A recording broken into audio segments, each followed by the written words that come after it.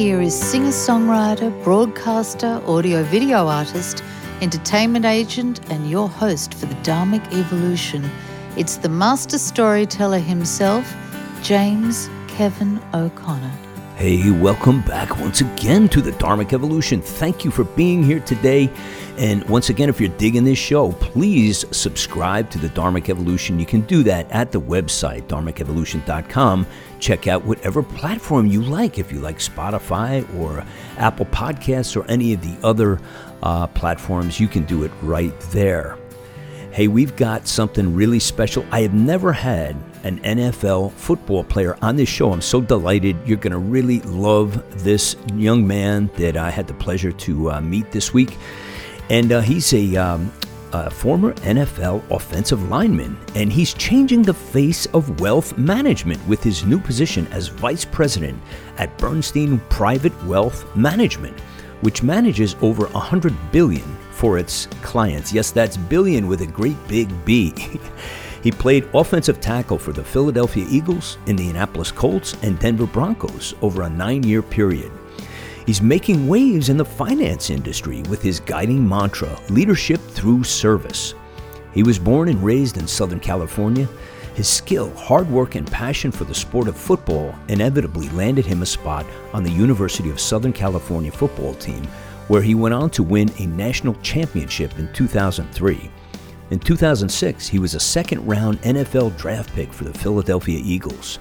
Throughout his NFL career, he was a peer-elected player representative on all 3 teams he played for, and also received the league's Walter Payton Man of the Year award in 2010. But this is just scratching the surface, just the tip of the iceberg. You better strap up your seatbelts, because we're taking a ride today on the Dharmic Evolution from the Music City with Winston Justice. Winston, welcome to the show. Thank you for having me. I appreciate it. Yeah, you're the first football star that I've ever had on the show, I believe, and I've had like all walks of different people here. But man, what a career! Yeah. I mean, I shouldn't say what a career. I say what a bunch of careers you're having in your life. Yeah, I definitely wouldn't say star though, right? I just fooled him. I just fooled him for a couple of years, right?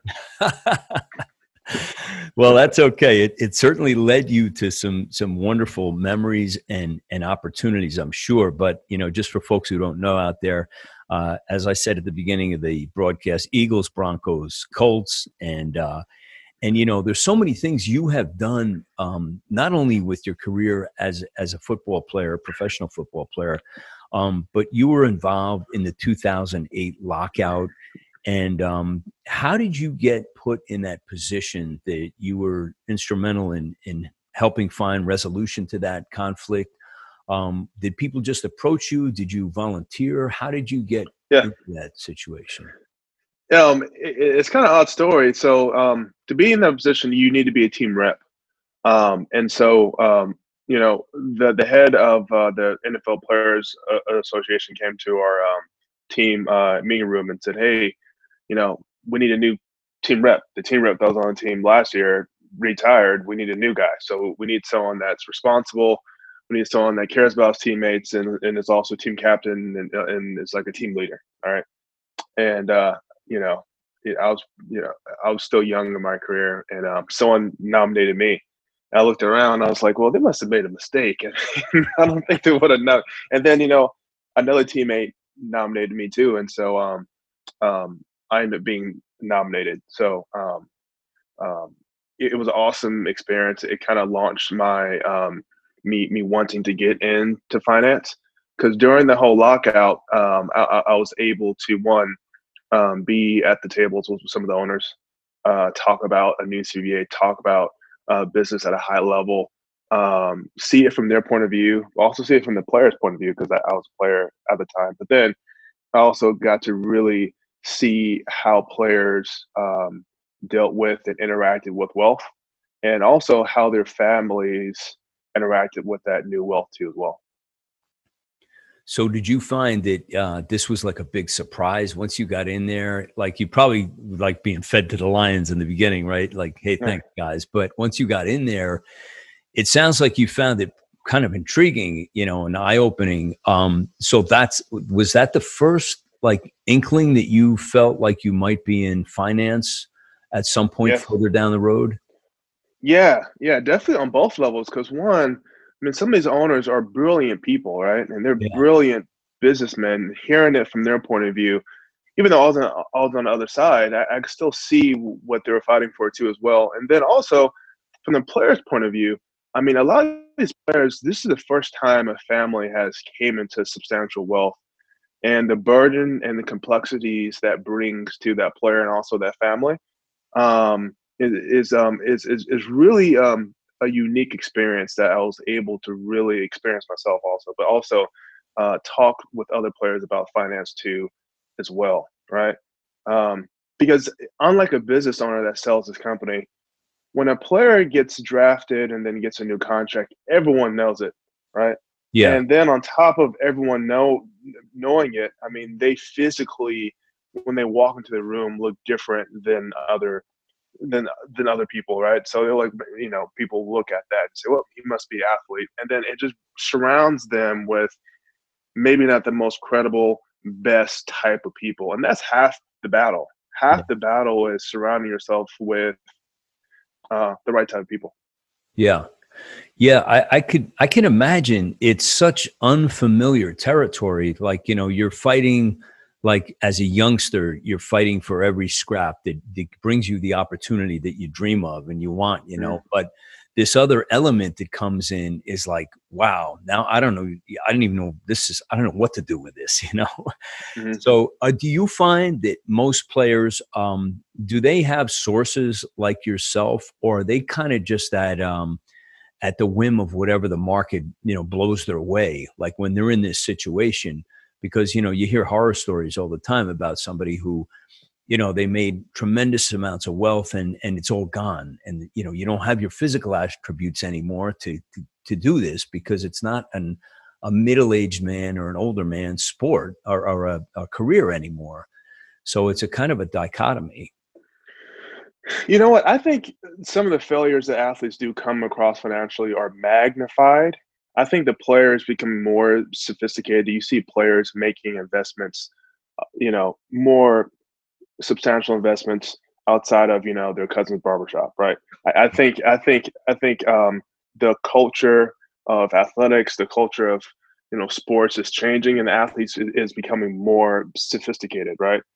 Saying that, I think if you give any 20-year-old or 21-year-old $10 million, there's going to be a learning curve, you Yeah. know, and that's anybody, if they're an athlete or not, right? Yeah. Again, I just think it's magnified when the contract is on ESPN, and when the bankruptcy happens, it's on ESPN too, because there's a lot of entrepreneurs that sold the company and made bad choices and went into bankruptcy, but it's not on. They're not doing an ESPN special about that, right? Yeah. No one knows. It's no one's really doing a story on it. Whereas athlete, hey, it's on ESPN. Yeah. Do you find, Winston, that there's a certain time frame that comes into an athlete's mind when maybe it's a year or 2 years, or maybe some guys don't even plan on this, when they start to think, second career, like after this, wraps up, I don't know how many years I have, but I can kind of look at the stats and say, football is, I mean, I heard the average life expectancy as far as an athlete playing in football, and I was like astonished. It was less than 5 years. I can't remember what it was, but it was crazy. Yeah. But is there a certain time that most guys start to plan this and say, I should start poking around and looking for another opportunity after this wraps up, and I could kind of segue into that? Well, I think guys think about that the first time you put on pads. It's so finite. It's so any play could be your last play. So everyone's thinking about that. But it's really scary too. It's almost like asking a doctor, what are you going to do if you're not a doctor? Well, you know, I don't know. I mean, like, so you put so much time and effort into something to think about something, if you don't do it anymore, it's kind of scary because, as a man, you find your identity in what you do, right? And once you stop doing that, no matter how healthy you are, you go through a point that you try to find that, right? And so I'm saying that because it's hard to think about that. Saying that, I thought about it. I remember, when I went to USC, I'm like, well, what am I going to do afterwards? When I got drafted, I was like, well, okay, I'm here now, but look, I see people get cut every day, literally in camp. You know, I don't know if I'm going to be here. I don't know if I'm going to get the touch on my shoulder and say, hey, turn in your playbook. We're trading you. And, eventually it happened, right? It just happened 9 years later. When you were at USC, did you go like right for football? Did you like play through high school and then go right in at USC? So I thought I was a basketball player.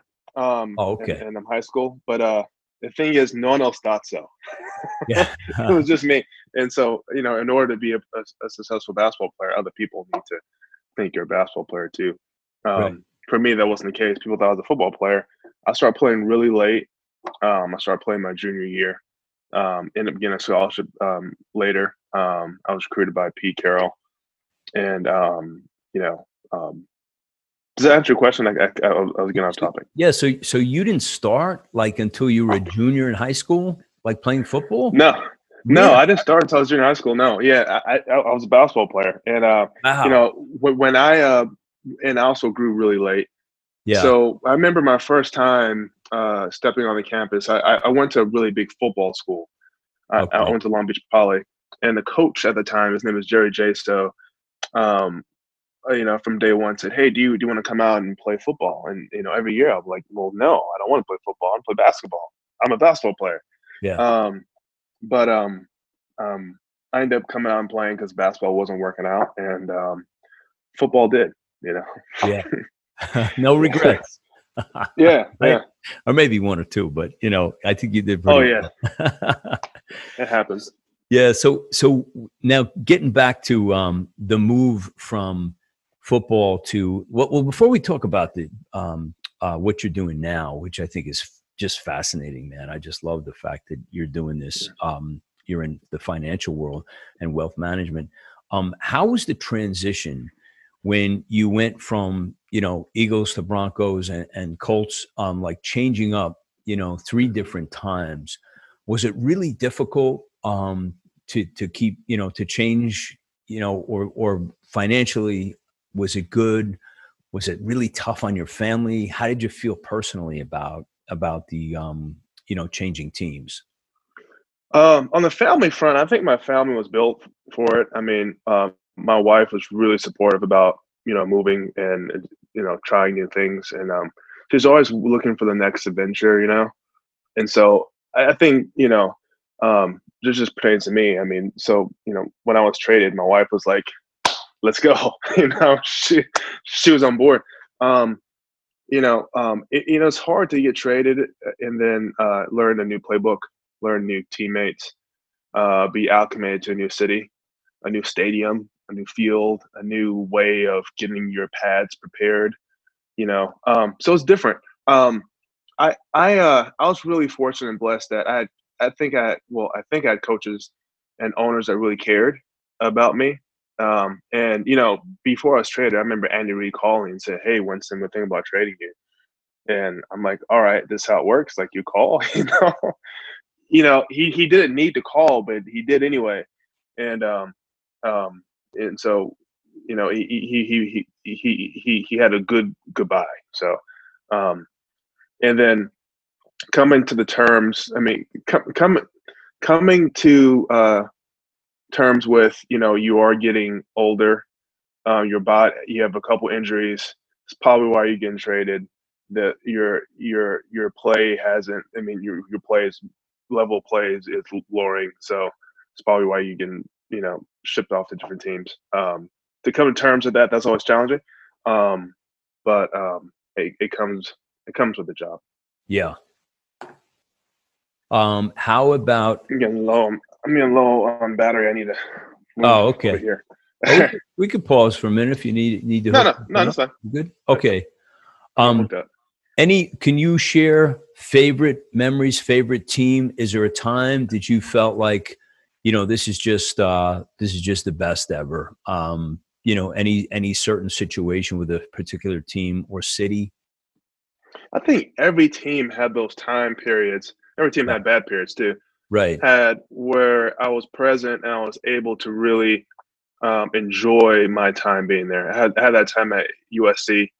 At that time when I was with the Eagles, that I was really present. I enjoyed my teammates. I was present with them. I was able to give myself to them too as well. And I had that time with the Colts, and then I had that time with Denver. So I think throughout a career, just like in any other career, there's going to be really extreme highs, but then there's also going to be really extreme lows. Now there was extreme lows in every one of those periods too, Yeah. as well. It's probably a hard thing to describe to people, when you have a low period. But we all go through them in our respective careers in our life. But I know, seeing athletes that they get so close to a certain goal and they don't get there, and you can just see the devastation, like after a game, a big game, a Super Bowl or whatever. Now, so I had a bunch of those. Oh, did you? Yeah. Yeah, I guess we all do. Hey, how are you doing? Like, just to sidetrack for a minute, how are you doing with the dreaded virus that we're all going through? How are you and your family making out? You guys doing okay? We are. I mean, I have 3 kids. Yeah. 12, 9, and 8. And so they're all outside right now. My door, I have like a glass door, so they're all looking in right now. Yeah. So it's a different work environment, but actually it puts things in perspective. I'm enjoying this time again to spend more time with my family, and we're enjoying being healthy now. Who knows if we're going to be affected in the future, but right now, I think we're healthy. So I think we're enjoying that time. After a long day of work, I try to, take time to walk with my kids and my wife, but still practicing social distancing at the same time. I live right by Percy Warner, not Percy Warner, Cheekwood. Cheekwood. So we walk down there and we walk around. So we try to keep it active. But other than that, and getting through the mundaneness of just being at home, we've been fine. Yeah. It takes, I think people just have to be, patient, and just, the adaptability of it is, it's just so unusual. I do a lot of my work from my own location, so it hasn't been that much. And my kids are older now, so it's been a while since I had them. Like, I feel for the parents though, because I know, all right, we're climbing the walls. We got to get out of here. How old are your kids? My older son is 35 and my younger guy is 25. Yeah. Man, you have a 35-year-old? Wow. Yeah. You don't look like people have actually he's 32 and the other 32. Okay. 25. Yeah. So, close enough. Yeah, it started early, but but they're good. They're good, and they're one's in Jersey and one is in Austin, Texas, and he's a singer-songwriter also, and he's struggling out there. He's doing live streams now, and that's how he's making his living. Which is you got to be creative, there is, so. and there's a lot of people struggling now too. So yeah, I've been praying for them all because I feel so. I feel just terrible for the the hospitality industry and the sports and the vendors, and it's endless, So I heard the president's thing earlier, and these, they're getting antsy now. They're trying to balance protecting people with getting the economy back together and do it right and do it safe. So it's a really difficult thing to do. So I've been encouraging people to pray. As much as they can, as much as they see fit, but we will get through this for sure,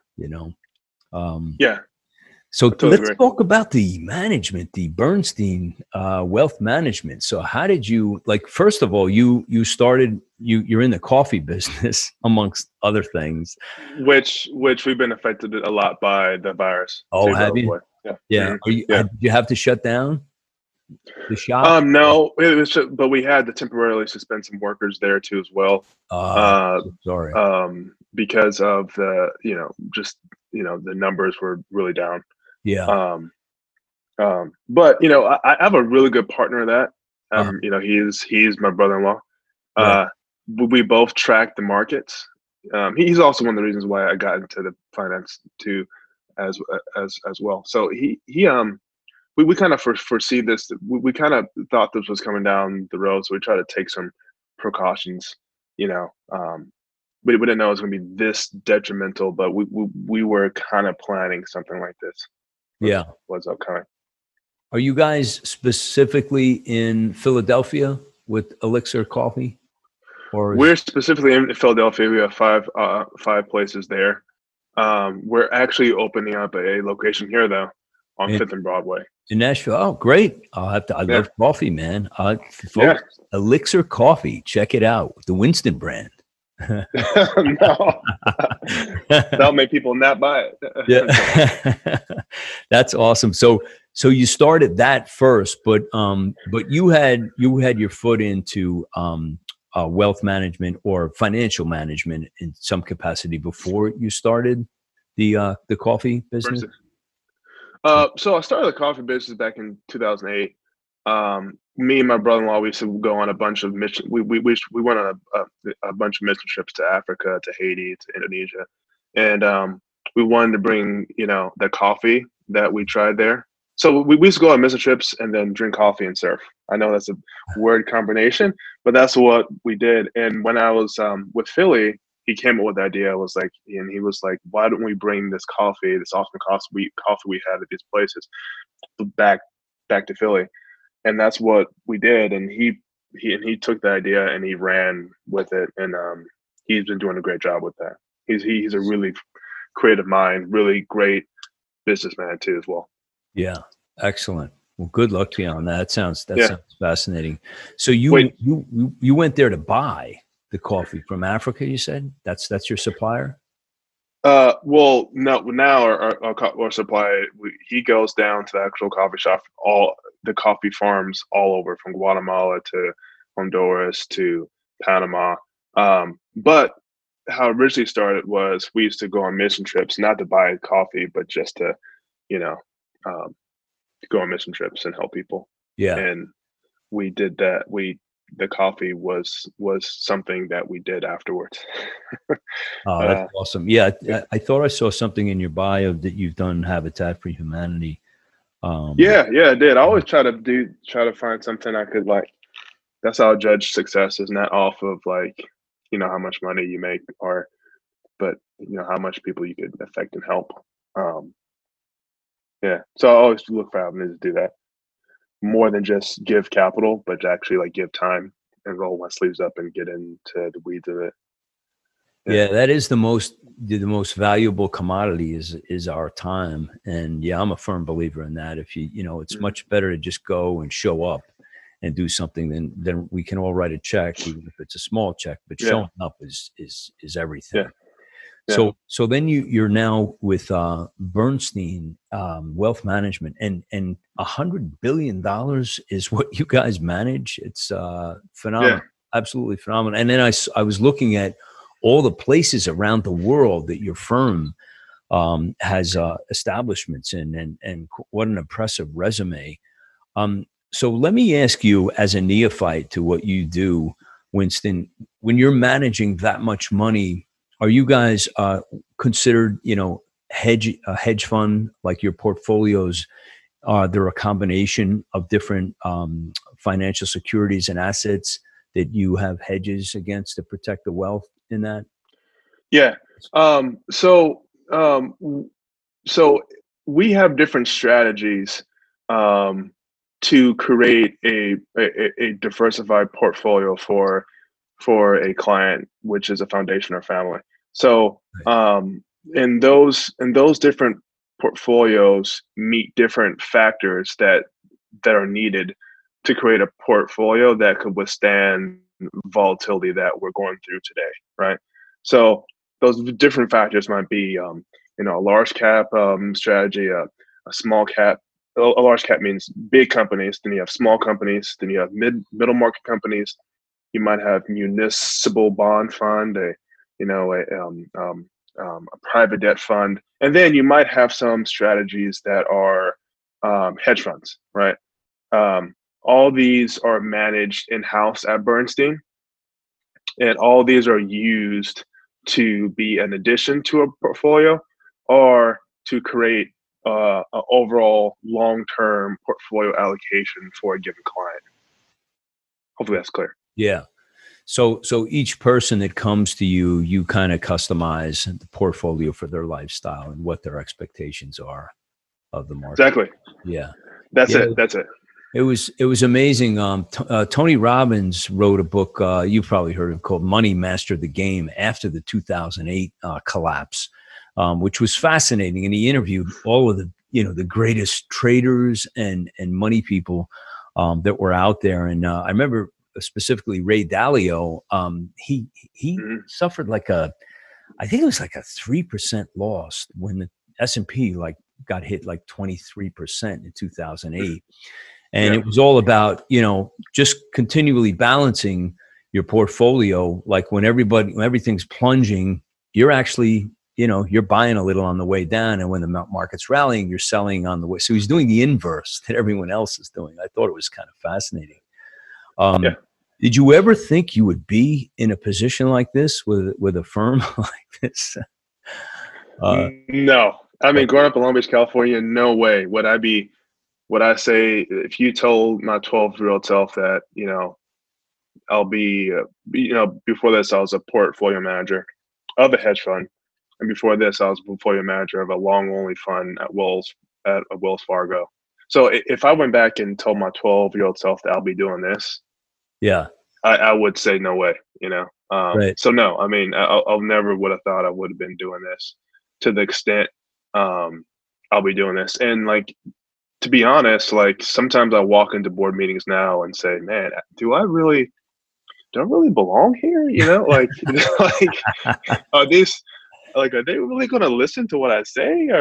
Or there's always still now a pause, and then, I haven't been kicked out of any board rooms yet, but so it's a little bit of a different huddle, right? Not the same old huddle it was. Yeah. It's a totally different beast. Yeah. Do you have a favorite type of client for your business, or is it specifically attuned to athletes, or is it pretty much anybody who can come to you guys for assistance? Actually, I don't have a favorite, I guess, type. I like to be part of the creation process, right? If that's entrepreneur, if that's athlete. Actually, we don't really have that many athletes per se. That's just our business. It's just not. It's mostly endowments and foundations and business owners. But I like being part of the creation process. So the business owner is in the process of creating a business, building it, selling it, then wanting to do it again. I enjoy being part of that creation process and finding pitfalls, problems, and solving it. And then with endowments and foundations, I enjoy using finance and using the skills I have with finance to create a portfolio that will help sustain a cause that's bigger than myself, right? Okay. Do you have nonprofits come to you, and do you assist them? Okay. Yeah, so a bulk of our AU is with nonprofits, foundations, and also private foundations too as well. So we work a lot with them. So that'll be an endowment will come to us to create a portfolio for them that would meet that endowment spending needs, and to help steer through volatile markets.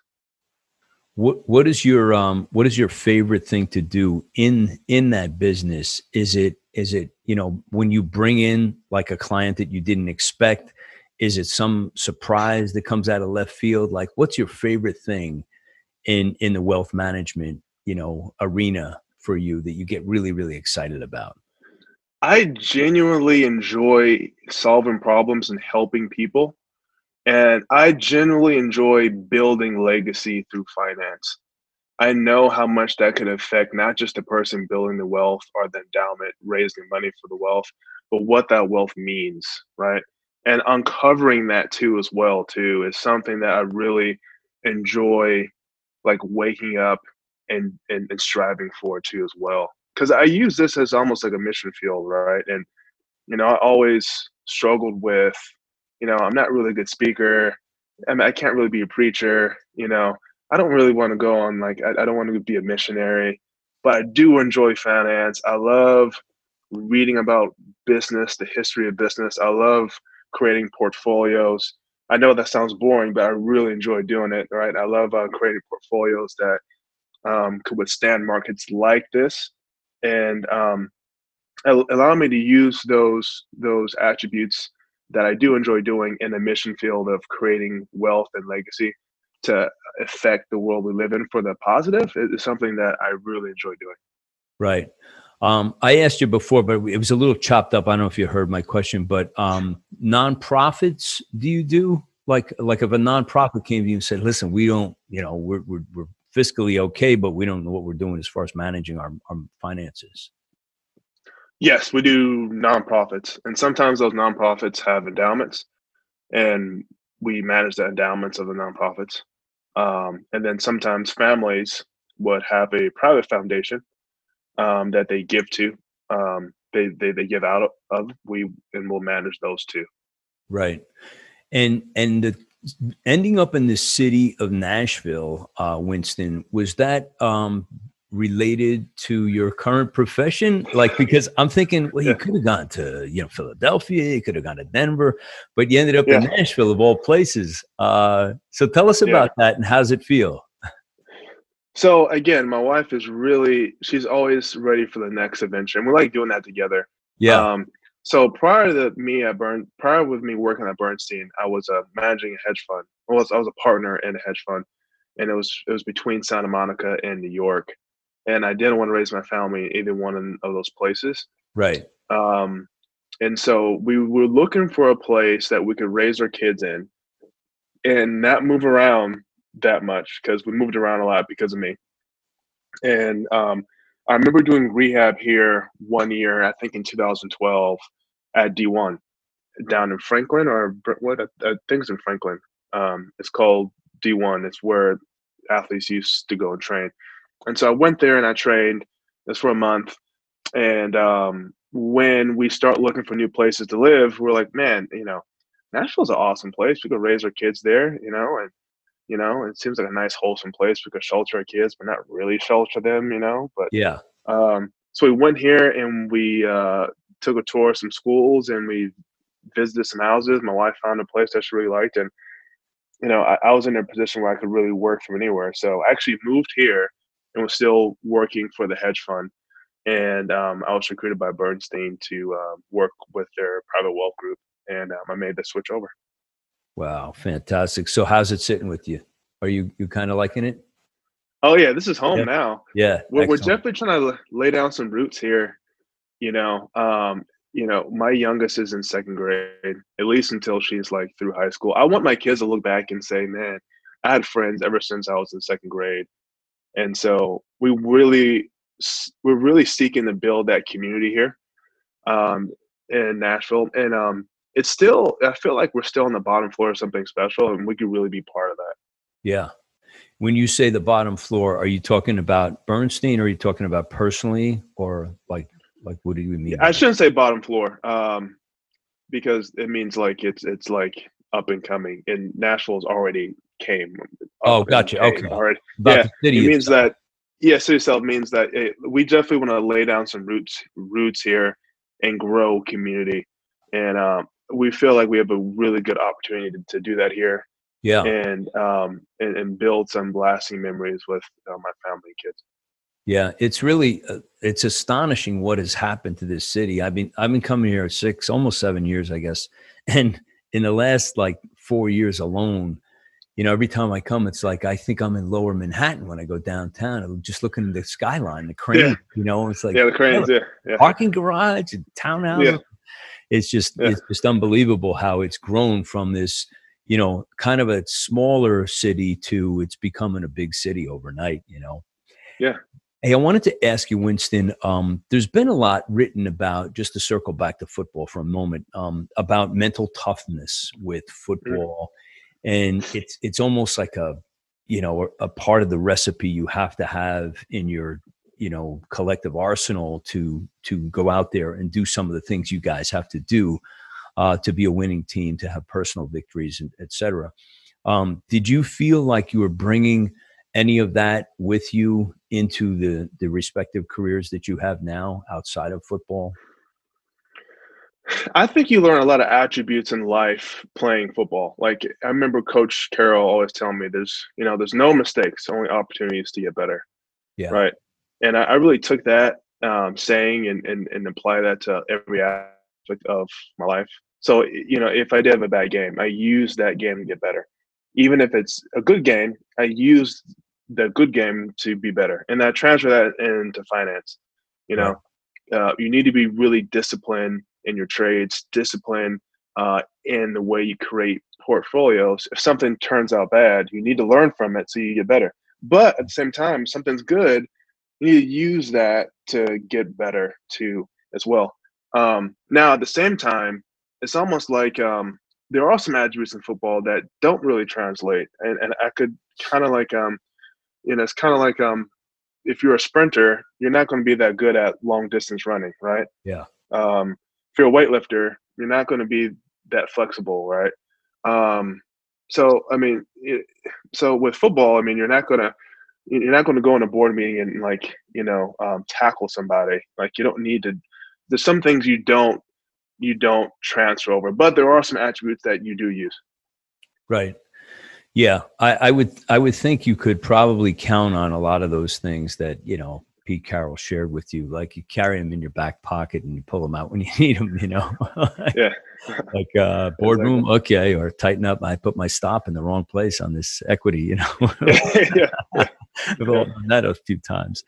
Um, as we're starting to wind down, is there anything that you would, first of all, is there a particular group that you would shout out to say your firm would do well with any particular group? And also anything you'd like to say to the general public and the people that follow this show, just any kind of shout outs that you'd like to send out to them, maybe even inspire some young football players who are on the cusp of making a decision to throw in. no, throw in. I guess. Wow, that's a broad question to shout Yeah. out. Yeah. Well, I want to give you I every mean, opportunity. We can yeah. go into everything if you want, but Well, in terms of shooting out, I mean, like in terms of the football player that's on the cusp of throwing in a towel, you never know when is the best time to turn to to pursue a different arena of life, right? right. Um, but you don't want to look back and have any regrets, right? Yeah. You want to be present, right? And give everything you have at that particular moment. But even if that moment is coming to an end, enjoy that moment that you're in, right? Um, in terms of look, I mean, working with foundations and nonprofits and endowments, I think everything starts with a conversation.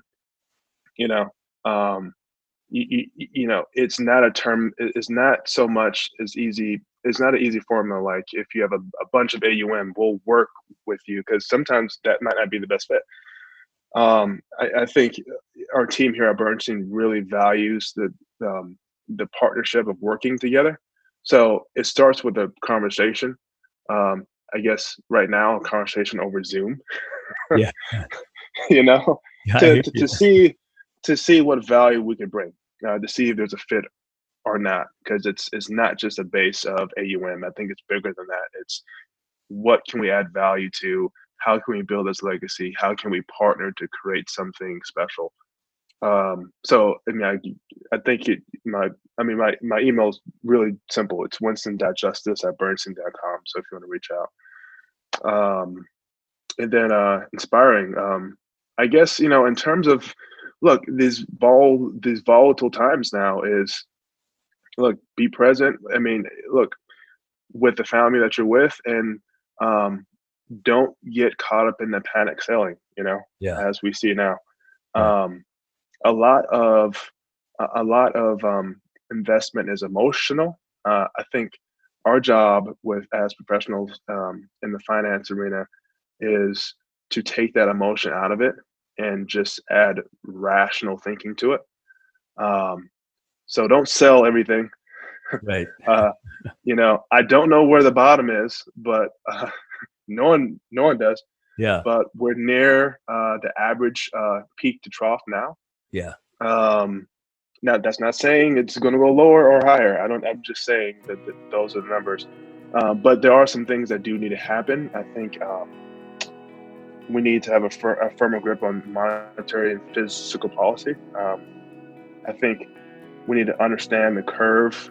It will see the light at the end of the tunnel for the virus, right? I think when that happens, a lot of things are going to change.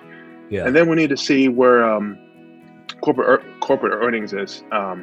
I'm not saying the corporate earnings need to be blowing it out the box, but we just need to know. And because markets are forward-looking. Yeah. So if we know those things, I think we'll see a lot of change. I know that's a tangent, but hopefully that was helpful. No, that was awesome. That was awesome. Winston, this was really great. I want to thank you for coming on the Dharmic Evolution and sharing these wonderful chapters of your life. It's a really full life, and I'm sure the best is yet to come. So I just want to wish all of God's blessings on you and your family, and thanks for being here. Thank you so much for having me. I appreciate it. Please reach out. Thanks. The 2008 lockout. The complexity of family wealth. What comes after football for most athletes? USC, the Eagles, the Colts, the Broncos, the highs and the lows. We talked about the coronavirus. And the kids are looking in on our interview right now. Elixir Coffee, Philly and Nashville, 5th and Broadway for your Elixir Coffee. Don't forget about it. Support that coffee. Hedge funds, Bernstein Private Wealth Management, nonprofits, private foundations. There are no mistakes, only opportunities. Quote from Pete Carroll. Well, I hope you guys enjoyed this wonderful visit with Winston Justice today. I had a great time, learned a lot, and what a good man. I hope you guys will support him. You can always go over to winston.justice@bernstein.com, his email address, and say hello. And keep an eye out for him on all of his financial endeavors, and especially Elixir Coffee coming to Nashville soon, 5th and Broadway. If you have not yet gone over to the Dharmic Evolution Facebook community page, please do so. It's all about supporting artists around the world, authors, speakers, thought leaders, and now football players and wealth management people. So if you haven't done that, please do so. Also, go to dharmicevolution.com. Check out the 263 shows that we have up there. There are show notes. There are photographs. There is music. There are videos. There are books. There are TED Talks, all kinds of things if you want to connect with the arts and be supported around the world through the Dharmic Evolution. That's a wrap for me today. I'm your host for the Dharmic Evolution, James Kevin O'Connor, singer-songwriter, audio-video artist, master storyteller, and international talent agent. So until the next time when we meet again, I'll either see you on the socials or I'll see you from the stage.